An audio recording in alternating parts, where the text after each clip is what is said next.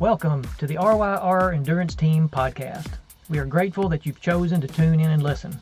If you are a runner, aspiring runner, triathlete, or aspiring triathlete, you are in the right place. We love sharing what we know about these sports. If you like what you hear, you can always learn more by contacting us at ryrcoach@gmail.com or by visiting our website, ryrenduranceteam.com.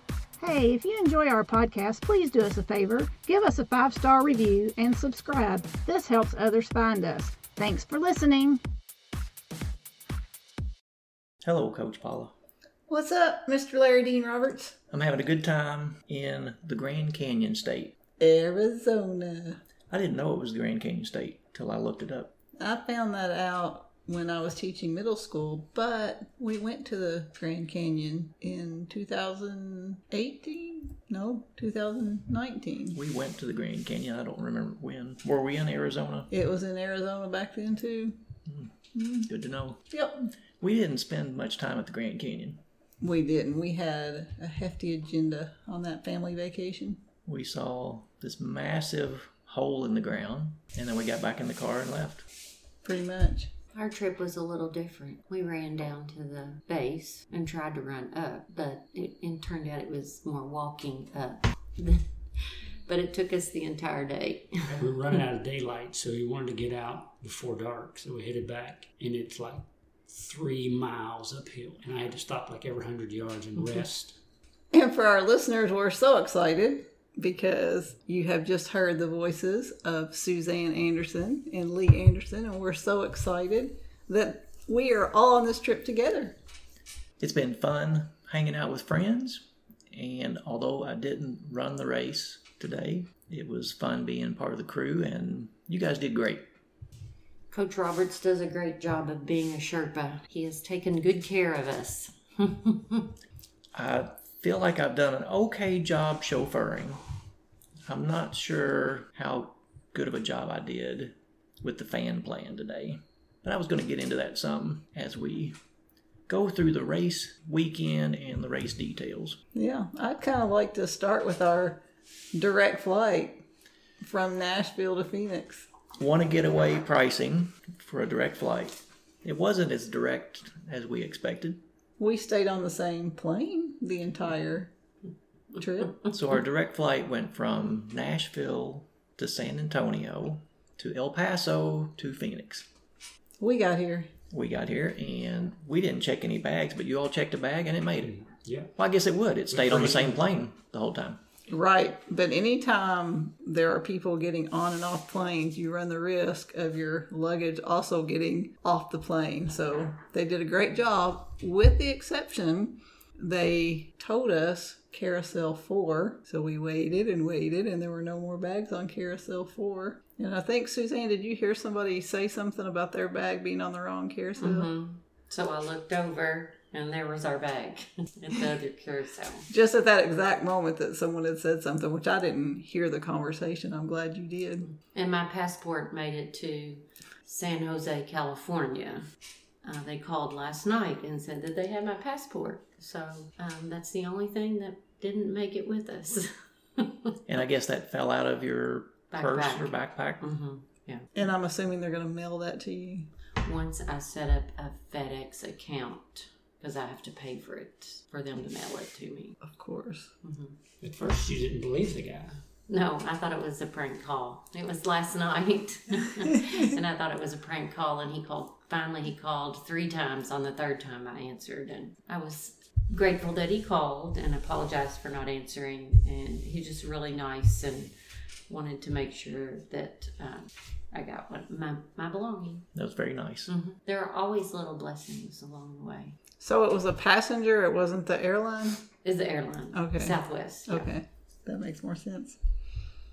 So when we landed on Thursday evening, we got the rental car, we drove around. I was surprised by all the cacti. Is that proper English? It is. Okay.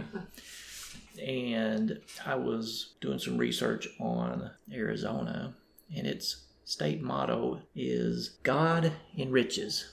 And just looking at the scenery and the terrain, It seems kind of barren other than some Little enrichments. little enrichments.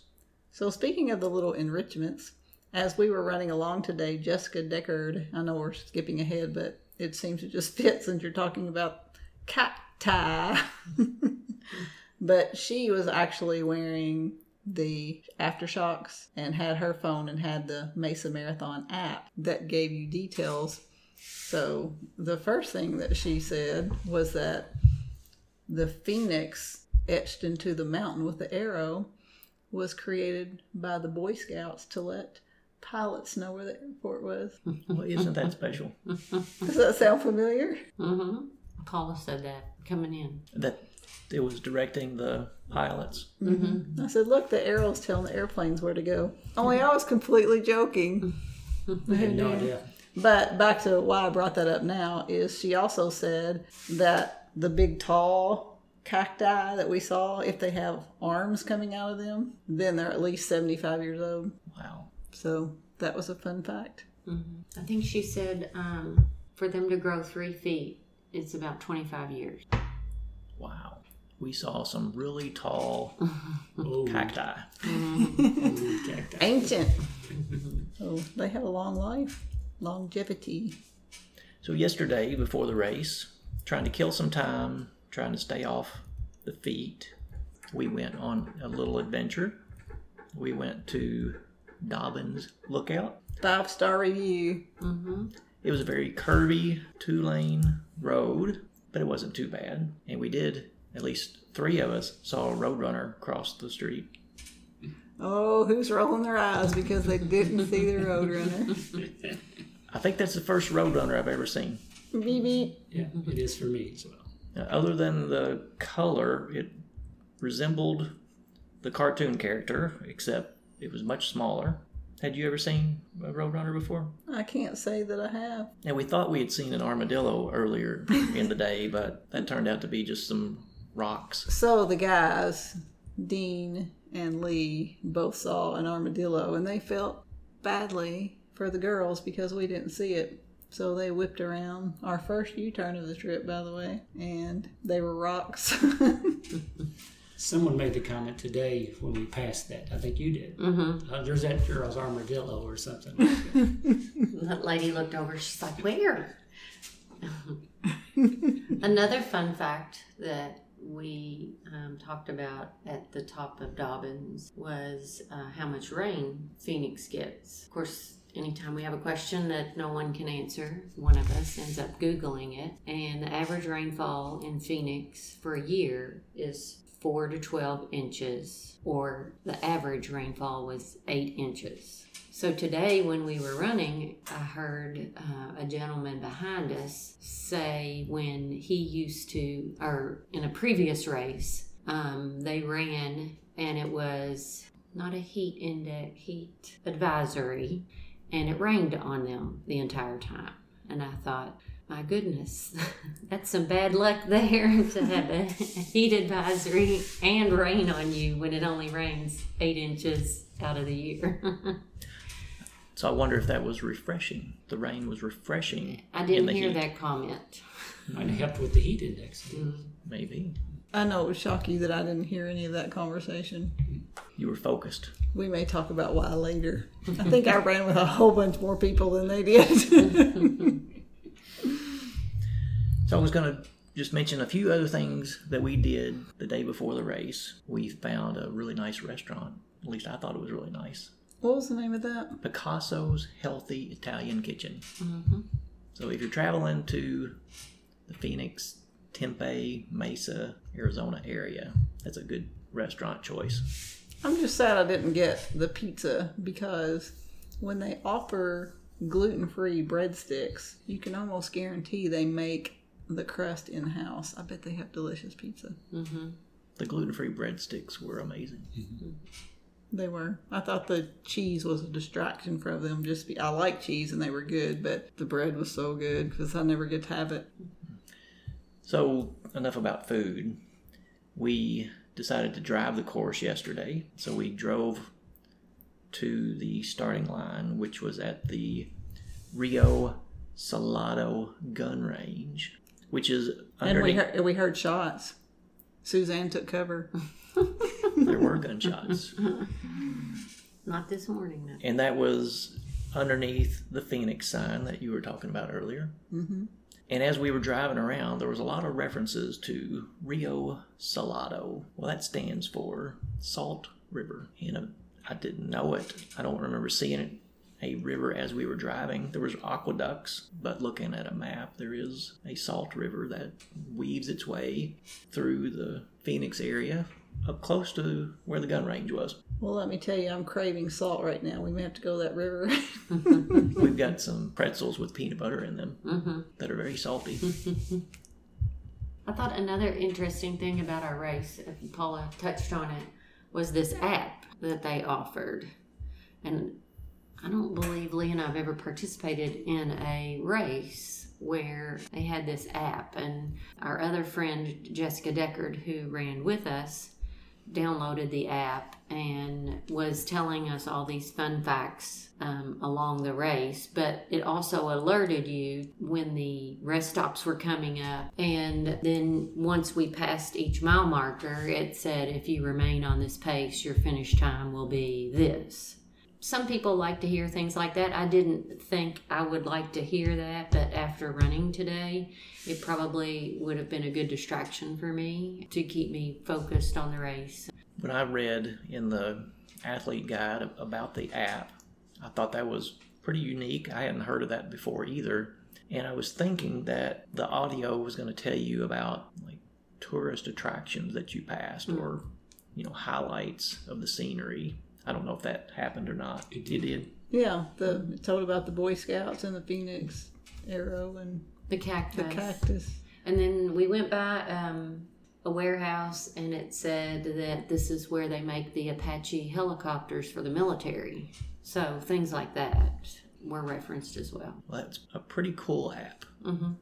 I think I mentioned in the last podcast that I've been dealing with a foot injury, and it's getting better. I've been able to walk normal this weekend, but I just didn't feel like it was safe to run on. So at the last minute, I started working on my fan plan. It wasn't my best fan plan, but it worked out okay. I had intended on seeing you all at 6 places and the finish, and I think it may have been 4 places and after the finish. But it's hard to do on your own when you don't have a navigator helping you. I think in the passenger side, it's really hard to navigate and be the aid person for us. And so many other roads were blocked as well. So even if you had navigator, you may not be able to go where you wanted to go. that was my experience later in the race. Early in the race, I had a visual on where I could go and where I couldn't go, and I would head in the correct direction, and then Google Maps would figure out the route that I wanted to take. But later in the race, it just didn't work out quite like that. It's always good to see your crew. So something else that happened yesterday, when we got to our condo, we noticed there was an orange tree in the backyard. And who would have thought that orange trees were a big thing in Arizona? I never knew that. They are abundant. Orange, lemon, and grapefruit. So the oranges in our tree were just taunting me, and I tried my best to get some oranges, and I was able to get one orange, and I must say it was delicious. Well, let me just say, Lee and I had gone on a shakeout run, and I left you and Suzanne, and I come back and you've got holes in your arms and an orange. Who knew orange trees had thorns? I didn't know I that. did not know that. Apple trees don't have thorns. That's a funny story. That night I said, what inspired you to climb that orange tree? And you said, what did you say? To get an apple. You said, because I wanted an apple. And I started laughing, and you're like, what? And then you realized what you said. We were all tired. Something else we noticed when we arrived, well, obviously the temperature was a lot different than when we left Kentucky. Our daughter let us know this morning that it was potentially going to reach 40 degrees. And when we got here, it was in the 70s, maybe a little bit warmer. I think it got up to close to 80 today. But we decided to sit out back and soak up some rays because February in Kentucky is just not a good time to go outside and expose your skin to the sun. So I took my shirt off because I packed pretty light. I didn't want to get a shirt sweaty. And another resident comes out of their condo in pants and a sweater as if it might get cold. So it's all in what you get used to. Yeah, we took a picture of a lady who was wearing a heavy winter coat. And it is February. You know, they're used to... But it was 80 degrees. It was, well, yes. By that point, it may have dipped to 78. But, wow. It's warm by our standards. One more thing about last night, and I guess early this morning, is since we had to get up so early, we got up at 3 o'clock. We went to bed very early. So we went to bed, by 9 o'clock, I think we were all in bed. But then we had to get up at 3 o'clock in the morning to prepare to get on the bus. We left here at 4. So that was pretty early to start preparing for a race. And it was early getting to the airport on Thursday as well. You all picked us up at 4:10. 4:10ish. No, they were there before 4:10. Well, continuing on with yesterday, we went to the expo, and I thought it was a pretty nice expo. It was interesting that the initial part of the expo, where you get your packet and get your shirt, seemed like it was set up on what is normally a putting green. Did y'all notice that? Artificial turf and a lot of golf course size holes covered up with plastic. So I wonder what that is normally when they're not hosting something like the Mesa Marathon. Anyway, it was interesting. It was semi-outdoors. Could have been part of Bass Pro Shop, because Bass Pro Shop is right across there, so that may be their putting area, so somebody's trying out some clubs there or something. Could be. I also noticed a heavy police presence at the expo, and then even today in the as athletes were coming past the finish line, and when we got to the end of the finish line, I mean, it almost looked like a SWAT team. There were 6 guys, heavy police gear on, and then as we kept walking, I just saw they were walking around in 2s, and I just wonder if that is due to what happened at the Boston Marathon, that at these larger races now they have to have that heavy police presence. Well, they even had someone drive through a parade, just drove right down the middle of a parade running over people in cars. So I guess they decided they better be extra cautious now with those things. Another fun fact, since the police presence was so heavy, Jessica also informed us from this app that Mesa is the 36th or 38th, 34 maybe. somewhere in the 30th largest cities in the United States. Phoenix. Mesa. That's what she said. Well, looking at Phoenix and Tempe and Mesa from Dobbins Lookout, it looks like one big city to me. It does. It's kind of like Owensboro, Philpott, and Whitesville, only on steroids. Okay. I'll go along with that. Something else about the expo, you mentioned the Boy Scouts putting the Phoenix sign on the side of the mountain. The junior ROTC and other youth volunteers were helping at the expo. I just thought that was a good opportunity for them to do something to help the community. Yes, it helped the marathon and the community, but it also helped the organization because the Rebel Series, they actually will donate to organizations who create a pretty significant volunteer presence at their event. Well, let's move on to race morning. You already mentioned we had to get up early, and we left the condo at 4 a.m. to drive to the bus pickup because no one was allowed to drive to the starting line. Everybody had to meet at the bus pickup area, which it took us about 20 minutes to get there, and then there was a lot of traffic. But I was impressed with traffic control. Even though there were a lot of cars, it moved pretty well. And I was able to get out pretty quick after dropping you off. and make it back to the condo for a while. Well, and I felt like the other participants were very accommodating as well. If a car was in the wrong lane, people let other people into the correct lane, and so it was just a very cordial event. But what I was shocked about, especially, I mean, we were fortunate in that we only had to drive 20 minutes to get there, but Jessica was coming from 40 minutes away. There were no restroom facilities or portalets at bus pickup.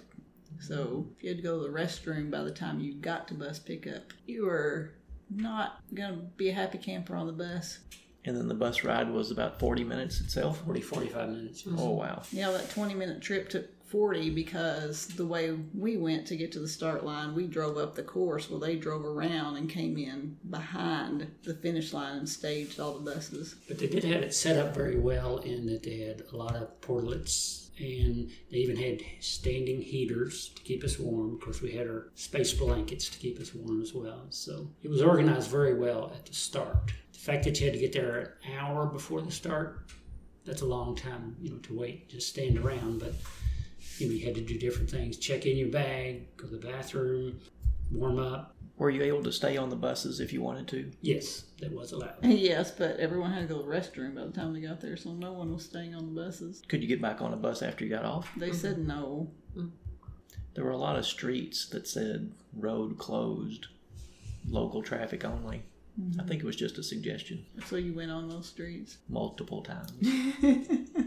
I am kind of shocked at how many goodies we got in our bag.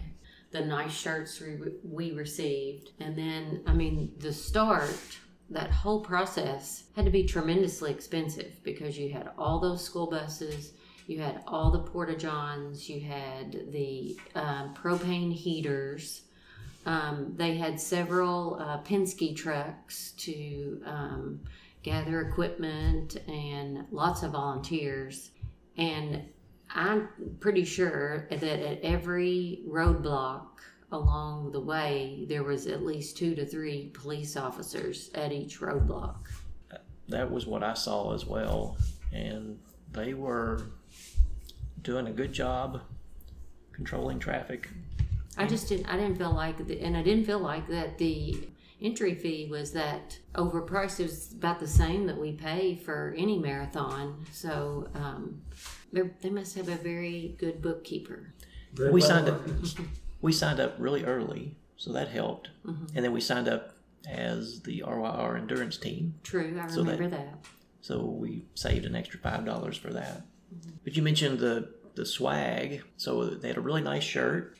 And they gave everybody a pair of socks, a pair of inexpensive gloves just because of the cold morning start. And then, was it a towel? A cooling towel. And then a Mylar blanket. In the mug. Oh, and a stainless steel insulated tumbler that some people might call a Yeti, but it wasn't a Yeti. For a small drink, but it was still a unique swag gift that we've never received before, and we've run a lot of races. I don't think it has anything other than a sticker on it that reflects the Mesa Marathon. Does it? It does. It represents Rebel. But it's just a sticker, isn't it? I just didn't recognize if anything was engraved or painted on it. I don't think it's so. just a sticker. Yeah. So the race start, it was at 6:30 this morning. And after the long bus ride, you finally get there, make a mad dash to the restroom, and then you wait around. Well, let me tell you about the restrooms because we talked about this after the Boston Marathon. I'm also going to mention it again at Mesa. When you get off of a bus, don't go to the first lines you see. Walk way down where nobody is because in Boston, if you follow the crowd, you're going to be in long lines. Don't follow the crowd. Get in. We had 0 line to get in the portalets just because we've been around enough to know there's always a road less traveled. We walked. Shh, don't tell the other runners. We walked straight for the start, so we got to the last few porta potties that didn't have our. Well, we kind of went to the middle because the one end was by the buses where everybody was congregating. The other end was right at the starting line, and people really started congregating there as well. So that little middle section was pretty sweet. Well, and the fact that they had a light in them, I never known one to have a light. Oh, that was nice. I did not realize because it's light in Owensboro now by 6:30 in the morning, but here it was still dark. pitch dark. Now it didn't take 10 minutes for it to lighten up, and it didn't take 8 minutes for it to warm up.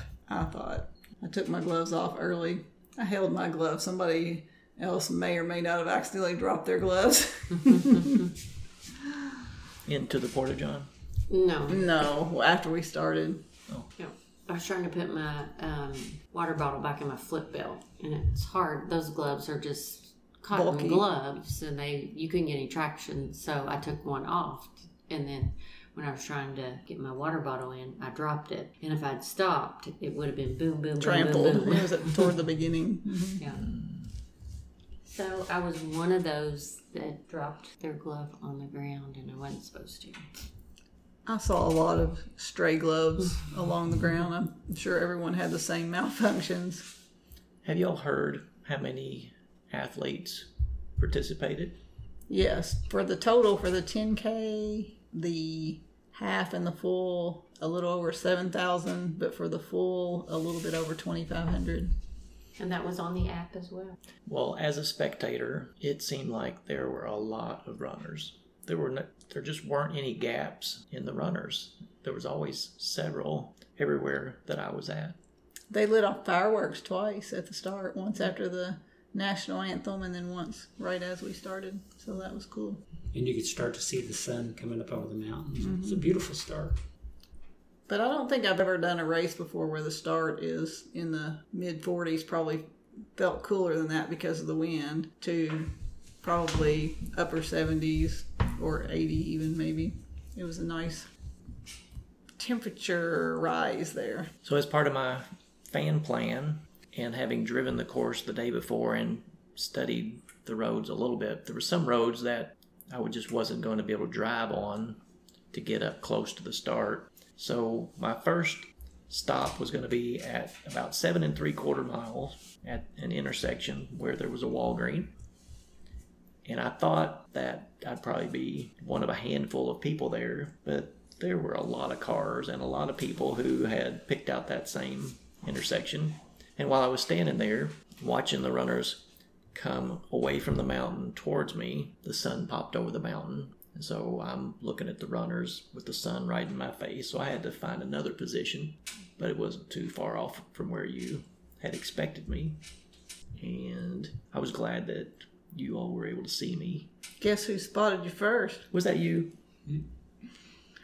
Said she heard you first, so she must have an ear for you. Was it my blue jacket that stood out? I heard your voice first, and then that kind of cued me to try to get a good look, and I saw the blue and yellow 2009 Boston jacket.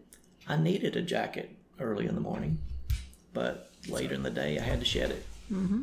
There were some runners that ran shirtless. Maybe they wore a shirt and then threw it away, but We didn't send him by at the start shirtless, so they must have taken it off at some point.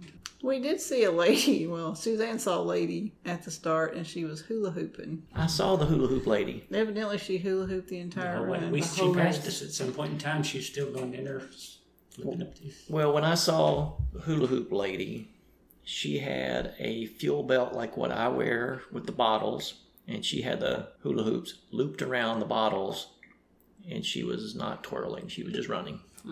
That makes me feel a little better. Well, I never saw a hula hoop lady again, except for when she was warming up. I'm thinking that it's about mile 15 because Jessica was still with us. Guess where I was. And we were waiting for Miss Paula with For one of her little the fifth stops. time. But she would twirl them around her chest and then around her arms, and she was doing that Overhead. the whole time we were waiting. While she was running. But she was also doing it the hour before the race started over to the side. I guess that was her warm-up. I don't know. So at least she wasn't cold. Yeah. It's like running a marathon isn't tough enough. Wow. There was a guy at the finish carrying a flag. I feel like maybe he carried the flag the whole way. So I'm jumping ahead. I'm already at the 7 3/4 mile mark, but tell me about the race from the start to the 7 3/4 mile mark when you first saw me. Yeah, so Jessica Deckard, who is a listener of this podcast and a good friend of all of us, she was doing her very first marathon, and she was thinking she wanted to line up with the 4:20 pace group, and so we didn't want to get too far ahead of ourselves. The pace groups were not very spread out. They were right on top of each other. So the sign that I saw closest to us was the 4:05 pace group, but they were out fast. But it was all downhill, and it felt easy. That first 4 miles, we started out conservative, but it felt really easy. And then that pace group slowed their roll a little bit as we got into the uphill, probably about 1.5 miles uphill section, I guess. So how was the uphill section? We just took it easy and it seemed fine. Our heart rates rose a little bit, but as soon as we crested the hill, they came back down and our pace continued. And it only lasted about 1.5 miles to 2 miles at the most. Mm-hmm. So for somebody who hasn't run this race before, the uphill is really nothing to worry about. I don't think so. Good deal. Just looking at the elevation profile, it looks like it could be intimidating, but I'm glad it's not. When we did our shakeout run the day before, we drove the course and you dropped us off in that uphill section. I felt very winded in our shakeout run climbing that hill. I don't know if it was still getting used to the difference in elevation between Owensboro and here or what, but I didn't feel that winded effect this morning, and it was still 40 degrees this morning. And we'd also already ran about 4 miles, and I think that had something to do with it too. We were in the flow of running at that point in time, whereas yesterday we just started right up the hill. Yeah, started up the hill without any kind of warm-up. Mm-hmm. Yeah. But at mile 3, which was the first aid station, I really wanted to jump into a portalet right there because my stomach was churning. Like, I didn't know what was going on with my stomach, but as soon as we started, I thought I was going to have to get off the road to the side and maybe, relieve my stomach in a heaving kind of way. Mm-hmm. So when I got to mile 3, I thought I should really stop. But I hate to do it because it was still pretty congested right there, so I didn't. And I really regretted the next 2 miles because from mile 3 to 5 was extremely rough. My race was pretty much defined by hopping in portalets at each aid station.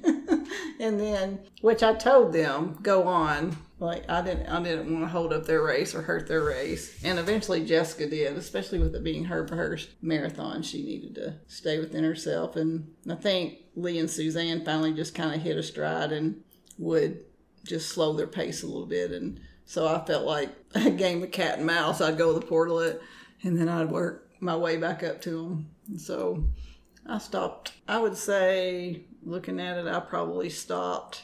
A good 12 would be a low estimate, and 15 probably a more accurate estimate of how much I was actually inside of a portalet in this race. 12 to 15 times in the bathroom? Minutes.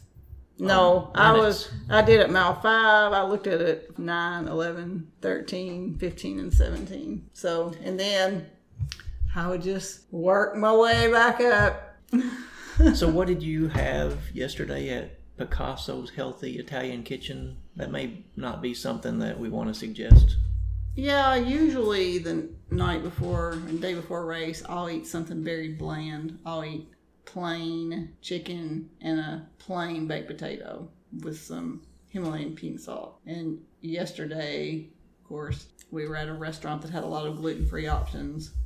So I ate the cheesy bread pre-race, and I ate pasta, which I don't ever eat pasta before a race. And the sauce, the red sauce, is something that I don't usually have. So I don't know if it was that or if it was, I don't know. I don't know. And usually I make my own nutrition, and I had practiced and used an over-the-counter, like, off-the-shelf product that I don't normally use. So I don't know. It just wasn't my digestive health day.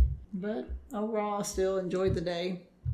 I was able to eat your leftover chicken parmesan. It was delicious. That was good. The one point I want to make is at 9 miles, I thought Paula was going to drop out. I mean, most of us would have. Most everybody would have stopped at that point and said, hey, it's just not my day. I'm going to drop here. Y'all go ahead. But she didn't do that. She kept going. And the first time she caught up with us, I was surprised. I didn't think we'd ever see her again. So I was surprised that she caught up with us, and she just kept doing that. She would stop. We would go on. She'd catch up with us. She'd stop. We'd go on. She'd catch up with us. And by the end of the race, it reversed, and they were waiting on me because I was moving so slow at that point in time. They would walk. When I would get to a water stop, I would get some water and some Gatorade, and I would walk for a few minutes, and they would get a little ahead of me, and then they'd wait on me, and then I'd catch up. And so we just kept playing that back and forth. So it worked out really well. We all finished. That's the main thing. And finished pretty close together. I think at probably around mile 16, I was catching up with you guys from my mile 15 stop. But I could see that Jessica was going on ahead of you. And so I assume Suzanne probably encouraged her, run your race.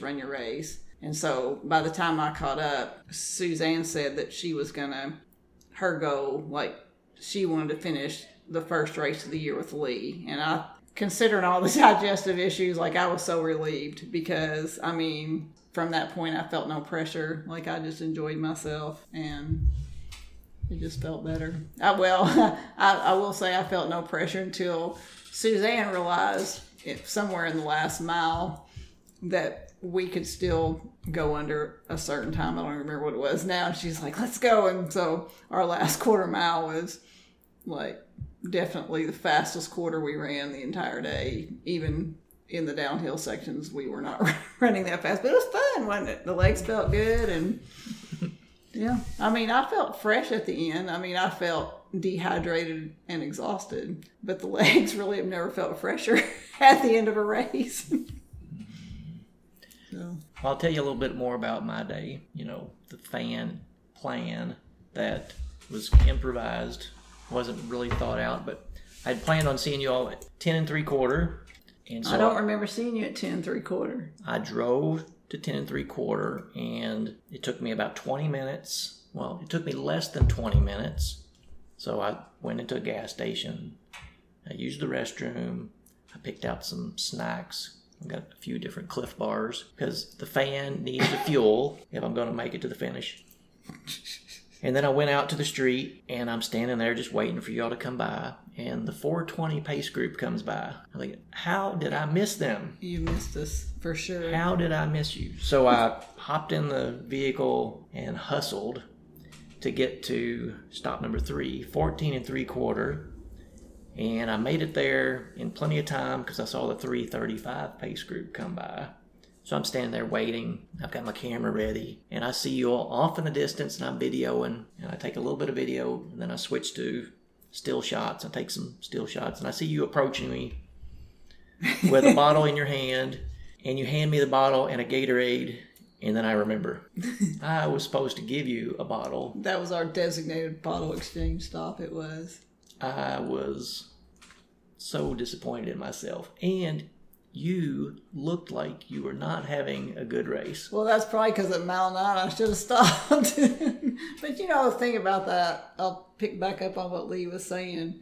We preach to our athletes that one moment in a race does not define your entire race. So I just kept thinking, it could be better the next mile. It could be better the next mile. And I just kind of thought that. And then by mile 18, for whatever reason, Suzanne would ask, hey, there's the porta potties. I'm like, I think I'm all right. Like, I think I get to pass this one. So Suzanne was a big encouragement, I think, to both Lee. I know she's a big encouragement to me, but it's just at one point I just looked at her and said, you know how blessed I am to have you as my running friend. So it was a good day for me. Even though things didn't go the way as planned, I love this race, really. Well, she's always encouraging to me, Suzanne. And I think I would have finished without them, but it made it a lot easier knowing somebody was waiting on me and helping me and encouraging me.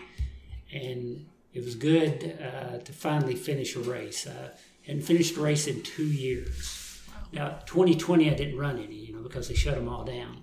But last year I attempted 3 and didn't finish any of them. I'd never had a DNF in my life, so it was sort of a shock to the system that I couldn't finish a race anymore. So it was nice to finish one today. You did good. Well, and he says he didn't finish a race, but I think the first one only one person finishes. Was that what that race was? Or the last man standing race? No, I didn't. That was one down in Tennessee that we did that was a 30K.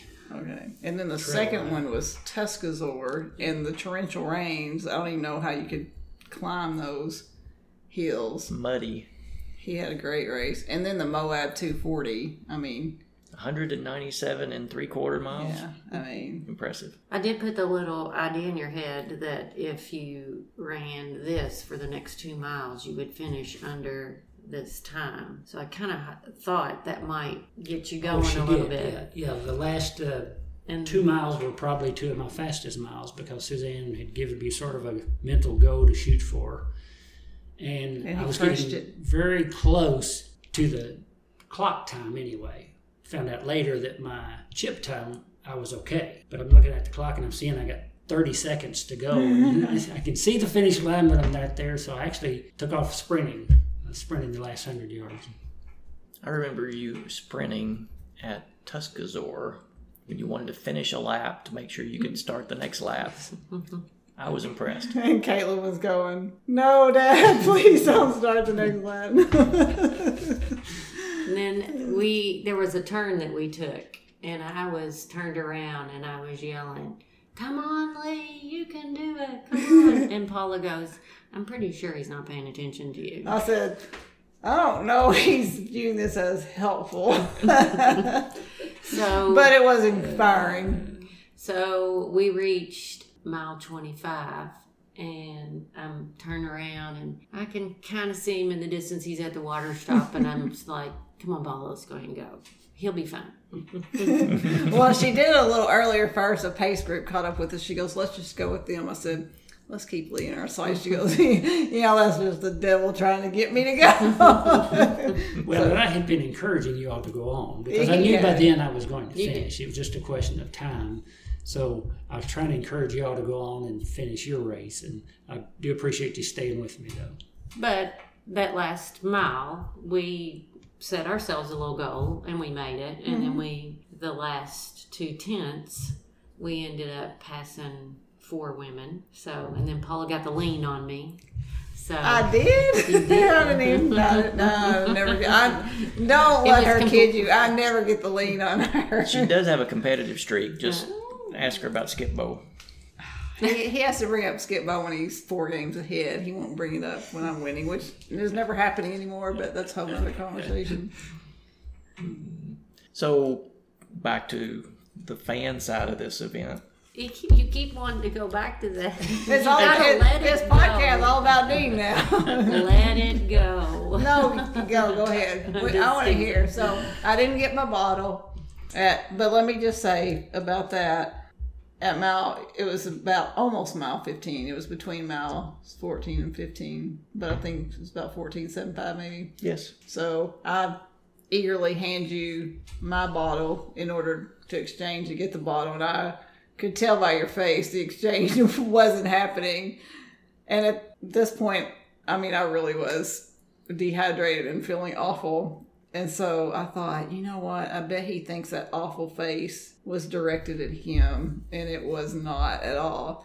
And I also think it was a blessing because I switched to complete water after that from mile 14 to where did we see you again? 17?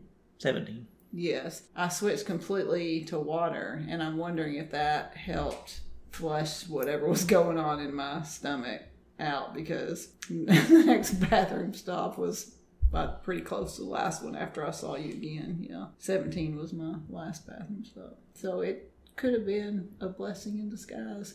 But when I saw you at 17, I was like, I'm going to put on a smiley, happy face for him so he knows that I am not disappointed that didn't go as planned. Well, you even mentioned that when we were running, that you were afraid that you maybe made Did him I feel say bad that? I know I was because thinking of your it. expression. I was like, I hope he didn't think that expression was disappointment in him. I felt bad enough without anybody else intentionally or unintentionally trying to make me feel bad. But I was texting back and forth with Bethany and Jacob because they were wanting to keep track of you, and I relayed the message to Bethany. I said, I messed up. I was supposed to have a bottle. I didn't have a bottle. I'm going to go get it, and I'm going to take it to her. So I hop in the car. I take off. I'm trying to figure out, is there a quicker way I can get to you other than what I had mapped out in the fan plan at 17 3/4. And I just decided it wasn't worth the risk. I was going to go where I felt like was safe. And so I went to 17 3/4. I grabbed the bottle and I decide I'm going to start walking against the flow of traffic so I can get to you a little bit quicker. So while I was going along, I passed a nursing home, and there was some elderly people in their chairs and wheelchairs along the street cheering the athletes as they were coming by. But it seemed to me that the athletes weren't paying a whole lot of attention to them, which there's 17 miles into the race and it's heating up. So after I gave you the bottle, first of all, I was thrilled that you had a smile on your face and you said, la, la, la, la, everything's going great. Yeah, it was after bathroom stop at mile 17. It was like, everything is awesome. Mm-hmm. The Lego movie. Exactly. Everything is awesome. Mm-hmm. So that was very encouraging.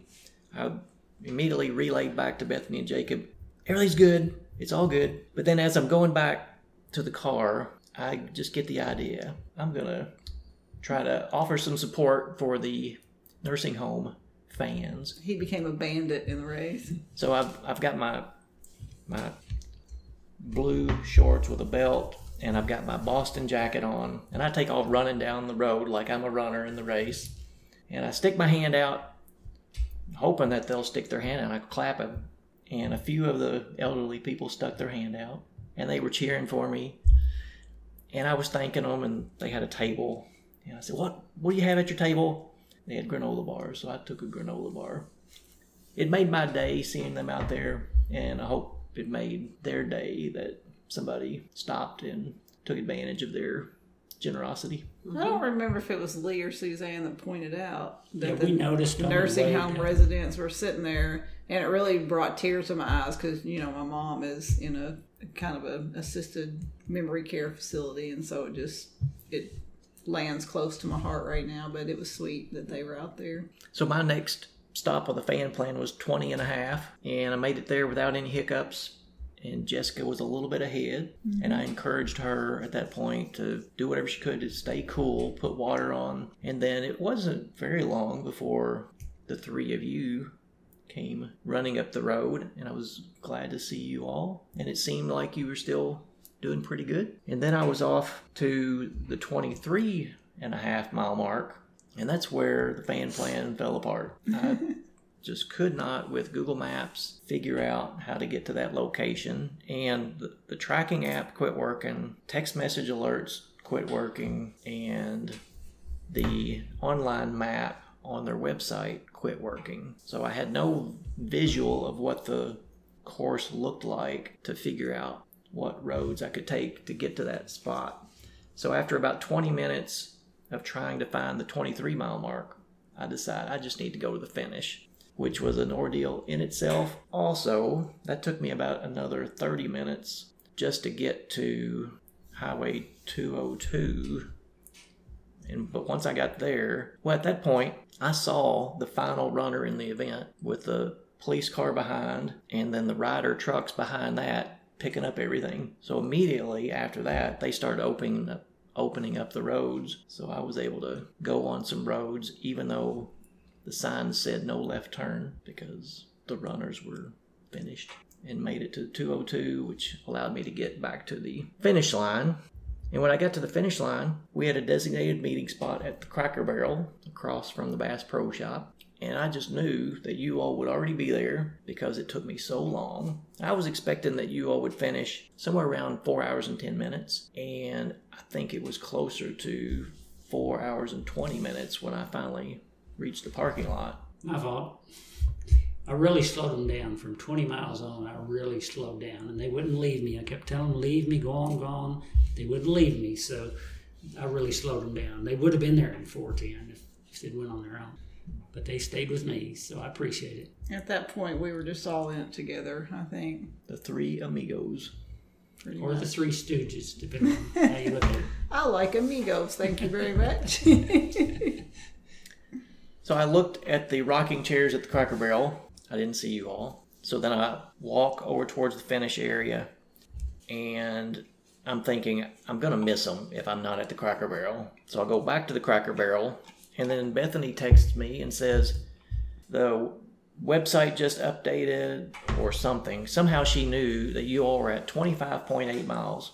So I said, well, I'm going back to the finish line. So I go back to the finish line, and I'm looking, and there's hundreds, if not 1,000 people standing around, and I'm not having any luck finding you all. And then Bethany sends me another message saying that you all had finished.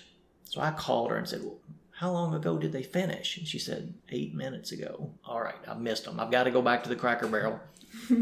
But as I'm making my way to the Cracker Barrel, I saw you all. Is the Cracker Barrel kind of like the Walmart? Are you not supposed to put the in front of Cracker Barrel? I don't know. I think, is it the Cracker Barrel? There's a lot of them, so I don't think it's anymore. Is it There's multiple units. Is it Smokey the Bear or Smokey Bear? Is it Santa the Claus or Santa Claus? Well, you know, we missed all of our banter at the beginning of this podcast. We might as well add it in now. By I'm finding it very humorous. By banter, do you mean picking on me? Yes, sir. Yes, sir. So I think other than today wasn't my day as far as running a marathon, I would definitely recommend this race to someone. If the race director wanted feedback from the RYR endurance team, my only big item would be having a place to go to the restroom before you get on the buses to make the 40-minute trip, because just understanding that a lot of runners have already been in a car for a substantial amount of time to get to the buses. So that would be my biggest feedback. Did you guys have any other feedback as far as things that could have been better? No, I think it was organized very well, and I would recommend it to anybody that comes from a cold area like we do. I mean, it's tough enough to run through the winter time, but when you're putting on coats and jackets and hats and gloves, it just sort of takes a lot of the fun out of running. So that's sort of what got me through December and January and part of February, is looking forward to this. I knew for at least 4 days I was going to be somewhere where it was really warm, and I was going to run in a race in almost ideal conditions for me. 50 degrees to 80 degrees, slightly downhill grade most of the way. I mean, I couldn't have picked out a better race, to run, since I hadn't ran one in a long time. So I would recommend it for that, if no other reason. If you live in a cold climate, come out here and do this one, get away from it for a few days. Yeah, well supported, tons of volunteers. I didn't even know Mesa had so many police officers, but they must have all been out on the race course, because, I mean, they were all friendly, and I don't know. I thought it was a great race. Plenty of portalets at each aid station, which normally I wouldn't even notice. Plenty of water, plenty of Gatorade, plenty of gels. We were surprised that not at least some of them had some kind of ice, because towards the end it did.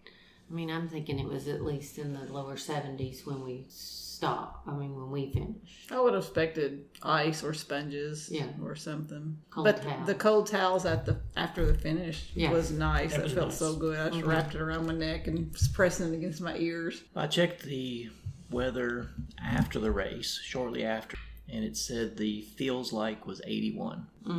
So some feedback from a fan's perspective is get the technology figured out, because the technology, at least temporarily, was a failure. When the text messaging alerts don't work and the website doesn't work, so that you can't even get to the map, that was a little frustrating and stressful for somebody who's trying to be all over the course cheering. Yeah. The other thing that was a little bit confusing was the day before when we went to the expo, the parking situation, because the lots that would seem the logical place to park that were near the expo were all cordoned off and had security where you couldn't park in those areas. So once we figured out where we could park, it was fine, but it was a little bit confusing, but it was manageable. Park at the Cracker Barrel. The Cracker Barrel may not like that suggestion, but... So I've got a scripture that I'll share today. It's one that stood out to me one day last week, and it is 1 Corinthians chapter 2, verse 9. It says, "But as it is written, what no eye has seen, nor ear heard, nor the heart of man imagined, what God has prepared for those who love him." Yeah, and you reading that made me remember definitely 2 praises today. First, my eyes did very well. I was able to spot you on the course, and I didn't trip over anything. It was awesome. And secondly, I've been fighting the upper hamstring issue for 3 years now. And on our training runs, we'd get to mile 12 and it would really start tuning up. I had 0 hamstring pain in the entire race. Well, that is a blessing. It was definitely a blessing. And Lee was just saying at dinner, sometimes God just shows up to remind us of his love and care for us. Sometimes in funny ways and sometimes in blessed ways. Thank you all for joining us on the podcast today. Glad to do it. It's been fun. It's been fun. At RYR Endurance Team, we specialize in customized coaching. What is customized coaching? It's more than a training plan. It's a relationship. It's a partnership. So what are your goals? What are you training for? Contact us at ryrcoach@gmail.com or visit us on our website, ryrenduranceteam.com. Hey, if you enjoy our podcast, please do us a favor. Give us a 5-star review and subscribe. This helps others find us. Thanks for listening.